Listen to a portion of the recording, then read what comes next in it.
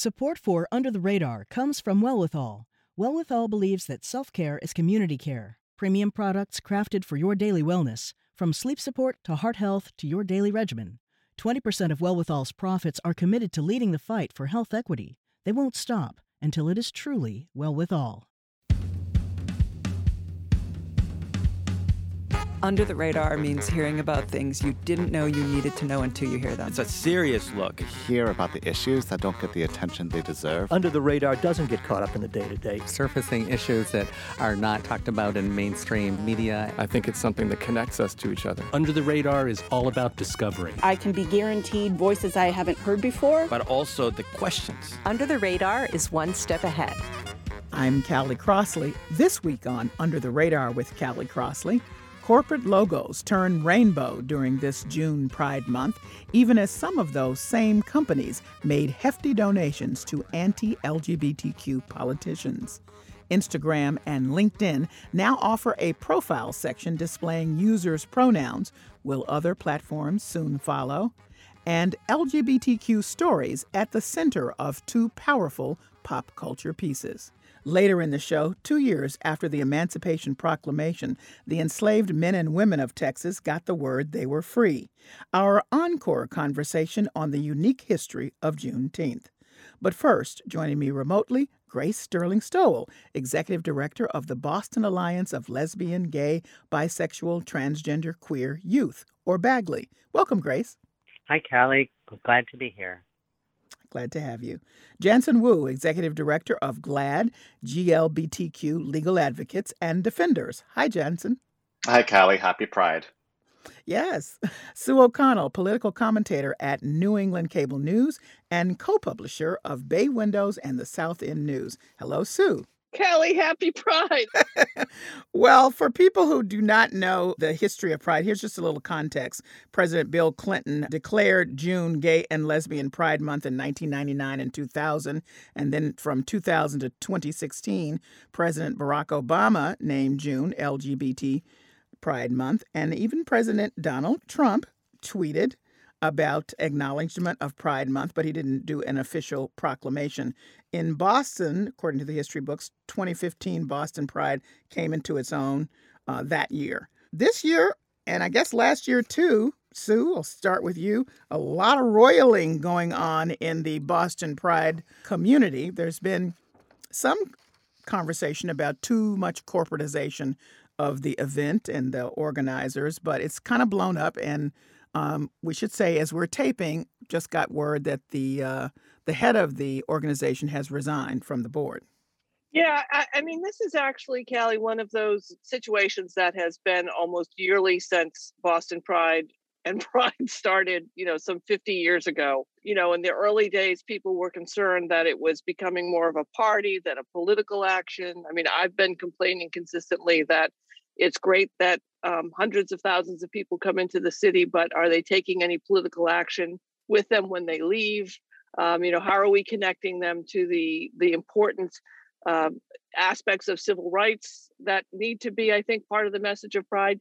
But over the past 10 years or so, as Pride has become more corporate, and I'll say that my employer, NBC 10 Boston, and NECN is a media sponsor of Boston Pride, it has kind of, straight-washed it a little bit, if you will. And as thrilling as it is to see a lot of kindergartens and schools marching and accountants marching and bankers marching, it has marginalized a lot of people who have been doing the work and fighting for rights and feeling vulnerable since the beginning of time. And it's not been a balance on how to integrate those needs effectively. At the same time, as the emergence of the reckoning and Black Lives Matter and our racial history has been evolving, within the past 5 years, it's not even the past 2 years, the Boston Pride Committee has had challenges in making sure that Black Pride and BLM has had full involvement at the table. And they've been unable to get Black representation on their board. So what's happened over the past 2 years is really just pushing that issue that Pride isn't representative of some of the struggles that we still endure. And how will they rectify that. So there's been a push by local activists to ask the board to resign. Linda DeMarco, who's been the president or in some capacity for many years, has announced that she'll be stepping aside. Whether or not they have a parade like they were going to have in the fall is up in the air. And we'll see what happens. I mean, I think it's a great step forward to push, like many prides across the country and across the world are doing, to refocus on what the civil and human rights issues of the LGBTQ plus community are. Jansen, this spilled over into the mayoral contest because Boston Pride organized a mayoral forum, presumably to talk about LGBTQ issues, and then the other alternate organizations that have been in contention with Boston Pride set up their own thing. And then the candidates decided, well, I don't think we want to do this. So they said, we're not going to appear at the Boston Pride Forum in favor of the alternate events, and stated, that they were concerned about some of the issues that have been raised by Sue. So, Jansen, how do you read this? The resigning of Linda DeMarco, is that, I don't want to say a good thing, but does that suggest movement or progress of any sort to you? I mean, first and foremost, I think this really is a demonstration of the power of community organizing. As Sue was saying, there's been community frustration building up with the Pride Board's leadership for many, many years, related to kind of corporate involvement, but also related to racial justice issues. And most recently, the decision a year ago to remove the phrase Black Lives Matter from a statement regarding the George Floyd murder. And that's really what tipped things over. And I've been amazed to watch the work and movement of grassroots organizers from Pride for the People, which is made up of former volunteers of Boston Pride, as well as Trans Resistance, which created an alternate space for Pride celebrations last year and will do so again this year, in really making their voices heard and pressuring politicians, pressuring corporations to call for an evolution and a change in board leadership at the Pride. So I'm hopeful. I think that, like all organizations, like all movements, we are always evolving and growing. And I think this is just one step in that process. I will say on the corporatization side of things, I share much of the frustration that Sue had expressed around how it felt like we're losing kind of the core spirit of Pride. I will also say that I speak to a lot of kind of Pride ERG groups, employee resource groups within large employers and organizations who have fought for years to be seen within their own organizations, and their ability to march in Pride also represents a lot of important organizing and changing business and corporate approaches to LGBTQ inclusion. So I don't want to lose that representation of our community. And at the same time, if it's just, and I'll go out on a limb here, the last Pride I marched in, we're behind a Doritos truck where I have no idea if anybody from the Doritos was even LGBTQ identified, but they were just tossing Doritos into the crowd. And I felt like I was walking behind a giant billboard. So I think there's lines that we can draw that can still include those corporate LGBTQ employees who fought so hard. And Kelly, if I could just note, the mayoral forum for the Pride Committee has been rescheduled for this coming Monday. I'm moderating it, and as we talk today, 4 of the candidates have agreed to appear. Okay, very good. I just want to follow up with the corporatization and people feeling uncomfortable around that, Grace, before you chime in. Here's a clip from Saturday Night Live, a skit last month called Pride Month Song.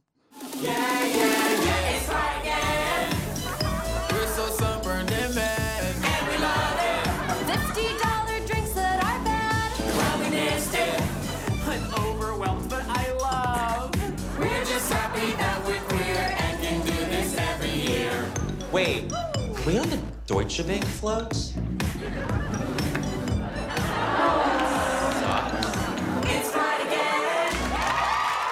So clearly that was a satirical look at the corporate support for Pride events, Grace. Weigh in, if you will, about what's happening locally, how you respond to what some believe is an over-corporatization, but also Jansen's point that, this is an opportunity for representation inside a lot of these organizations. Well, sure, and I echo a lot of what Jansen and Sue said. I've been marching, with Bagley for over 40 of the 50 Pride marches. So I remember when it was a small march with very few people watching from the sidelines, and no corporate sponsors, no businesses, no politicians, allies, and it was a real protest march. And I watched it evolve over the years, and like anything, a lot of it certainly signaled progress. More representation, more inclusion, more support, and those are good things.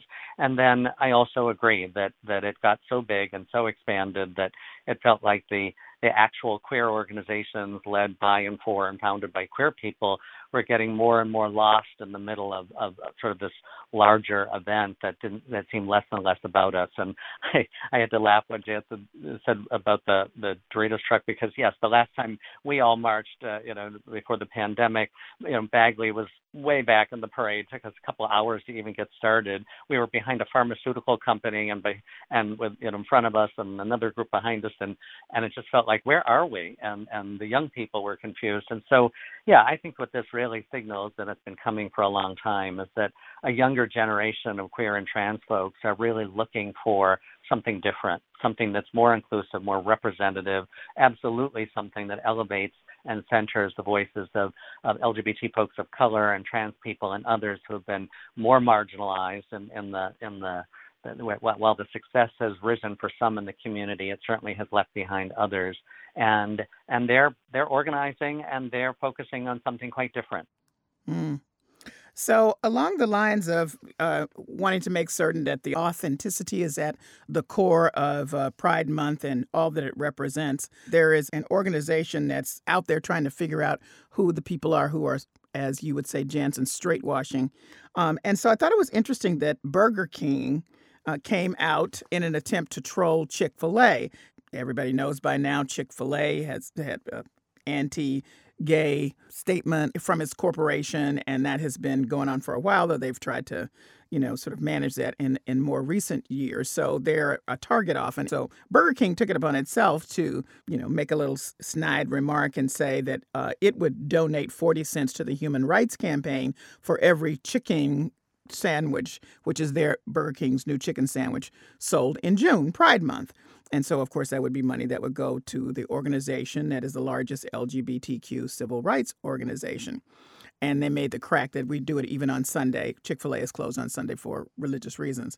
At the same time, they were in trouble. Some of their employees ended up going on strike because a manager blamed their ineffectual paying attention to what was going on with one of their trans colleagues who ended up dying of coronavirus. They decided to say that it was because not from coronavirus, but because the employee was injecting hormones, which then the fellow coworkers went out on strike. So Burger King has something to try to sort of cover up there. In any case, Keep Your Pride is the movement to make sure that people look behind the donations and some of the, as what people would say, performative display of support of Pride, to make sure that these donations are supporting people who actually do support LGBTQ issues and don't, as some have been proven to, go to people who are anti-LGBTQ.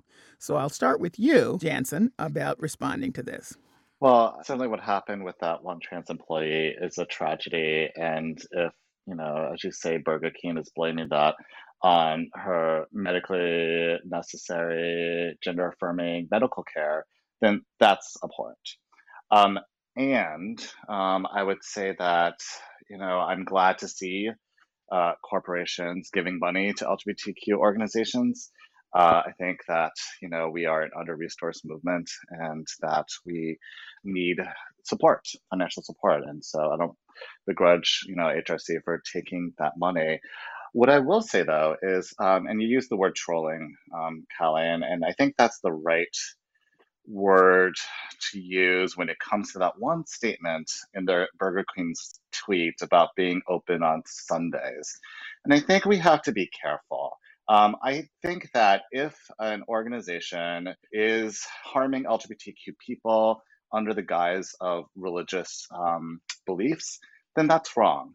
But if they're simply, standing by their religious beliefs that they should not be open on Sundays, and that's not targeted at LGBTQ people or any other persons, then that's important.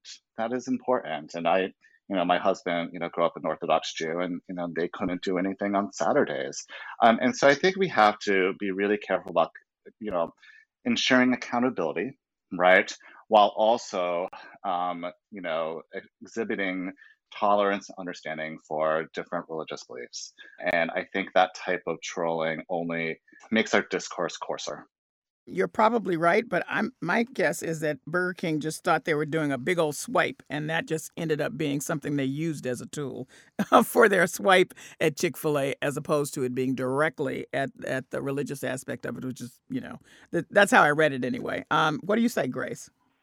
Well, and I think the part about performative is so important that corporations are inherently they're businesses and a capitalist society, and it's about customers and making money, and we all want corporations to put their money where their mouth is. It's great for them to say the right thing and say things publicly, but it's important that their practices echo that. And I think that to the extent that corporations step up and do the right thing, and that means by their employees and their practices, and are invested in their communities and are giving back, that's real. That's the real work, as opposed to a situation where they're stating certain things, but it doesn't go any deeper than that. So, certainly, I get that this is sort of a competition, and they're calling attention to that. But for me, if a business is doing the right thing on the ground, then that's something to be celebrated.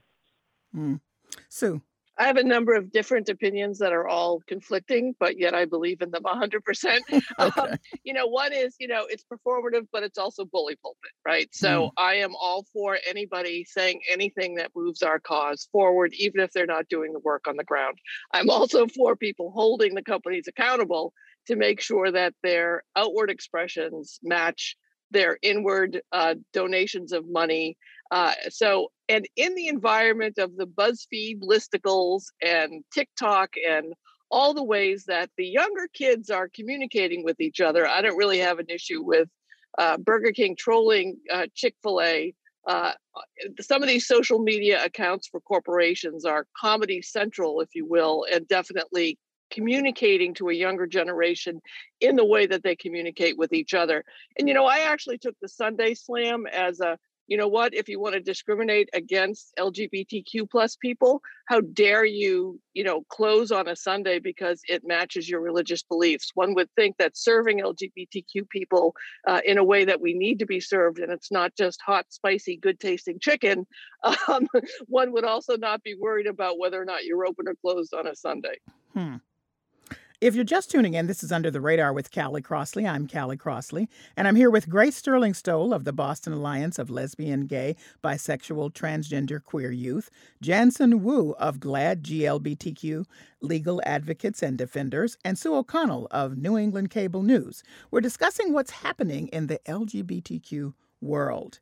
All right, now off to two stories, one local, one national, about people making comments, not unusual, that are untoward, but both of them are from the Republican Party. So first, here in Massachusetts, Deborah Martell, who represents Ludlow on the 80-member GOP state committee, said behind closed doors in a meeting that she was, quote, sickened, unquote, that a GOP congressional candidate had adopted children with his husband. After that statement was made public or got into the public, lots of folks asked Jim Lyons, who is chair of the party, for her resignation. 29, actually, of the 30 party members said she should resign. She herself has said she is not resigning, and she feels bullied by the people who are trying to make her resign. So there is that. And then Chasten Buttigieg, Pete Buttigieg's husband, also pointed out an untoward comment from the GOP chairwoman's LGBTQ pride tweet. Now, this is Ronna McDaniel, and he pointed out that she was hypocritical after she tweeted about LGBTQ Pride Month. And here he is responding to her tweet. I want to be clear, I don't think that all people with deeply held religious beliefs are homophobic. I know many LGBTQ people who consider themselves to be deeply religious. But that kind of language says we will tolerate the LGBTQ community, but we're also going to tolerate the people who would like to deny you housing, deny you civil rights. And in their party's platform, they're still calling for the denial of same-sex marriage. So I raise both of these because these are two people that others have responded to who are in political situations, of some power, and interesting responses to both of them. What say you, Sue O'Connell? Well, I think on the state level, when it comes to the state Republican Party here in Massachusetts, we have to remember that in their party platform, they are against same-sex marriage, equal same-sex marriage. That has been the law of the land for quite a while, not only here in Massachusetts, but across the nation and in many parts of the world. Yet they still find it important for them to include a platform that is discriminatory. So I don't think we should be so surprised and shocked that there are members of the state party who don't find it to be offensive to say out loud what they're thinking in their head, which is to discriminate against an openly gay candidate who's got a family and is married. And, it's just amazing to me that we're surprised by that. And we had Scott Lively, who was basically criminal, right? He was charged with criminal activity regarding his anti-gay activities in Uganda. He was a candidate for governor against Charlie Baker in a primary and won a significant amount of the Republican Party's votes here in the state. But what we're seeing, I think, with the Republicans, both nationally and statewide, is there's a plank of them who are not at all concerned about being discriminatory and being offensive and are not concerned about forwarding equal rights. At the same time, we have, our state lawmakers and our governor, Charlie Baker, who have come out strongly about the speech and what should happen about it. But this, I think, mirrors the divide that we're seeing in the Republican Party regarding the Trumpers. And we should be very clear that most of the people in this Massachusetts drama who are saying it's okay to say those hateful things are supporters of Donald Trump, and the people who signed the letter saying that you shouldn't are not. And this is, I think, just emblematic of the split that we're seeing in the Republican Party nationally. So, Grace, what I think is interesting is that in the Republican Party are a lot of young people, even the party that is now very Trumpian, as Sue has said, and most of them are very offended by anti-gay literature, comments, whatever. That's not their deal. They got some other stuff that they stand firmly with the party. But, you could see it all over. Young people sort of pushing back against this. You lead a youth organization. I look at the people who are saying it, and they're not young. So I'm wondering if there's not only a split in the party for other reasons, but also generational. Yeah, I think there certainly is on a lot of levels, and we don't want to be make a too sweeping generalization because and I've said this too, that while there are many young people who are pushing change and want something very different, no matter what part of the political spectrum they're on, there are also conservative young people, and there are older people who are quite radical. So it's not a generation against a generation. But that being said, there's no question that I think young people and many others too of all ages have really been turned off, disenfranchised by what the establishment, which is usually the older folks of both parties, but especially the Republican Party, are representing and doing. And so, I'm gratified. It doesn't surprise me that an elected official in Massachusetts said that, but I'm more surprised that so many of their fellow Republicans repudiated that and are even calling on Jim Lyons to resign, and he certainly should. He's been a thorn in our side for many years on many issues, but are pushing that far to distance themselves from that one person's comment. The National Republican Party, as we know, it may be a fight, but by all measures, it is a party of Trump, and I've yet to have any real hope that they are pulling away from that, and only time will tell. Jansen, put the button on this, if you would. Just two short points. With regards to Representative Martel's comments, I think it's one thing to say that you believe a child should have, one mother and one father, although I still think that is problematic. But it's one thing to say that, and it's another thing to say that she's sickened by the adoption of 2 children by a same-sex couple. And I would ask her if she would say those words to those children to their face, because she is an elected official and her words matter. They matter, and people are listening, including young people in our Commonwealth. The second thing I would say is that as an elected official, Representative Martel has made an oath to uphold the laws of our nation and the Constitution.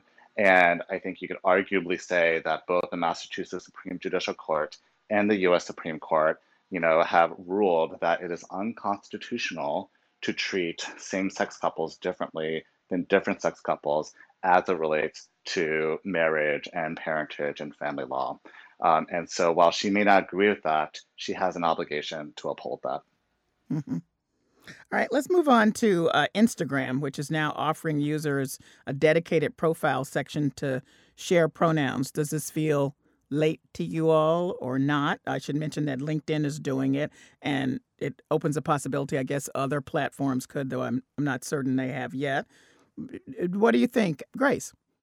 I'm not sure whether it's late or not, but certainly it's a wonderful thing. It's a recognition that many of us use, many different pronouns and not just the 2 that have always been made available to us. And so I think it makes sense. It means that anyone's online presence can be fully representative of who people are and the pronouns that reflect that. And so I think it's a great thing. I think the more that this becomes normalized across the board and in all the settings where pronouns are invoked or where we need to check off a box or introduce ourselves, it's just going to be more inclusive and representative of who people really are. Sue.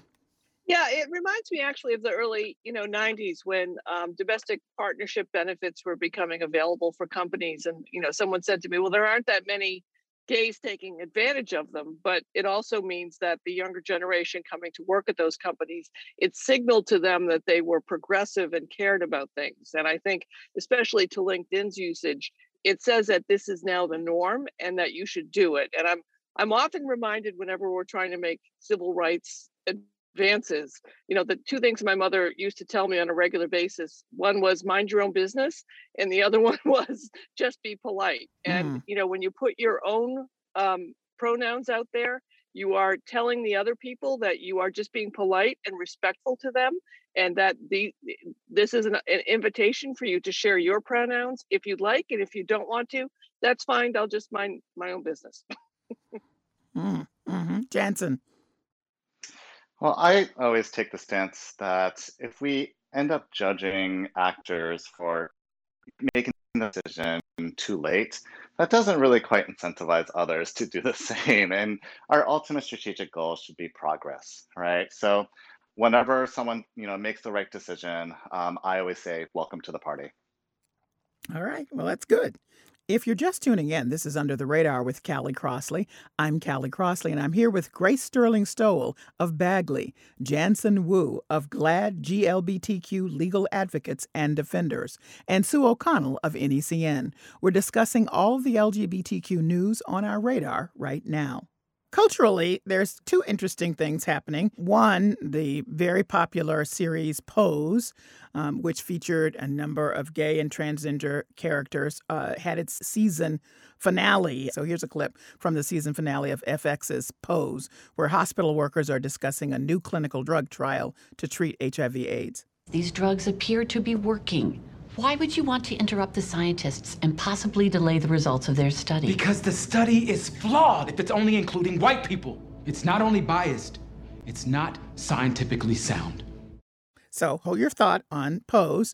And what's coming that many people are thrilled about is Lin-Manuel Miranda's In the Heights, which is open to great fanfare and expected to be a blockbuster. Here's a clip from the opening song of the movie musical, In the Heights, which features, by the way, an all-Latino cast. But every day is different, so I'm switching up the beat because my parents came with nothing. They got a little more and sure with Paul, but yo, at least we got the store. And it's all about the legacy they left with me. It's destiny. And one day I'll be on the beach with Sonny writing checks to me. In the heights, I hang my flag upon display. We came to work and to live, and we got a lot in common. It reminds me that I came from miles away. We are non-stop. In the heights, every day, paciencia y fe. So that's a little bit of In the Heights, and I concluded with that because we want to end on a high note, but also to make the point that in the film adaptation, there was a change about two of the characters. This was first on the stage on Broadway. So in the upcoming film adaptation, Daniela and Carla are life partners as well as business partners. This is not accidental. This was a deliberate change for the film, which the filmmakers are very excited about. So now to have you all respond to, as we know here, the impact of pop culture is huge. And I think both of these pieces say a lot about LGBTQ rights issues, progress, in my opinion. And since I'm not of the community, that's why you're here to tell me if you agree. So starting with you, Jansen. I was hoping you wouldn't start with me on the pop culture pieces, but we could just keep listening to that clip. That was great to listen to. So I actually have been holding off on watching Pose because I tend to want to wait till a show is ended so I can just binge it all. So no spoilers, please. Yeah.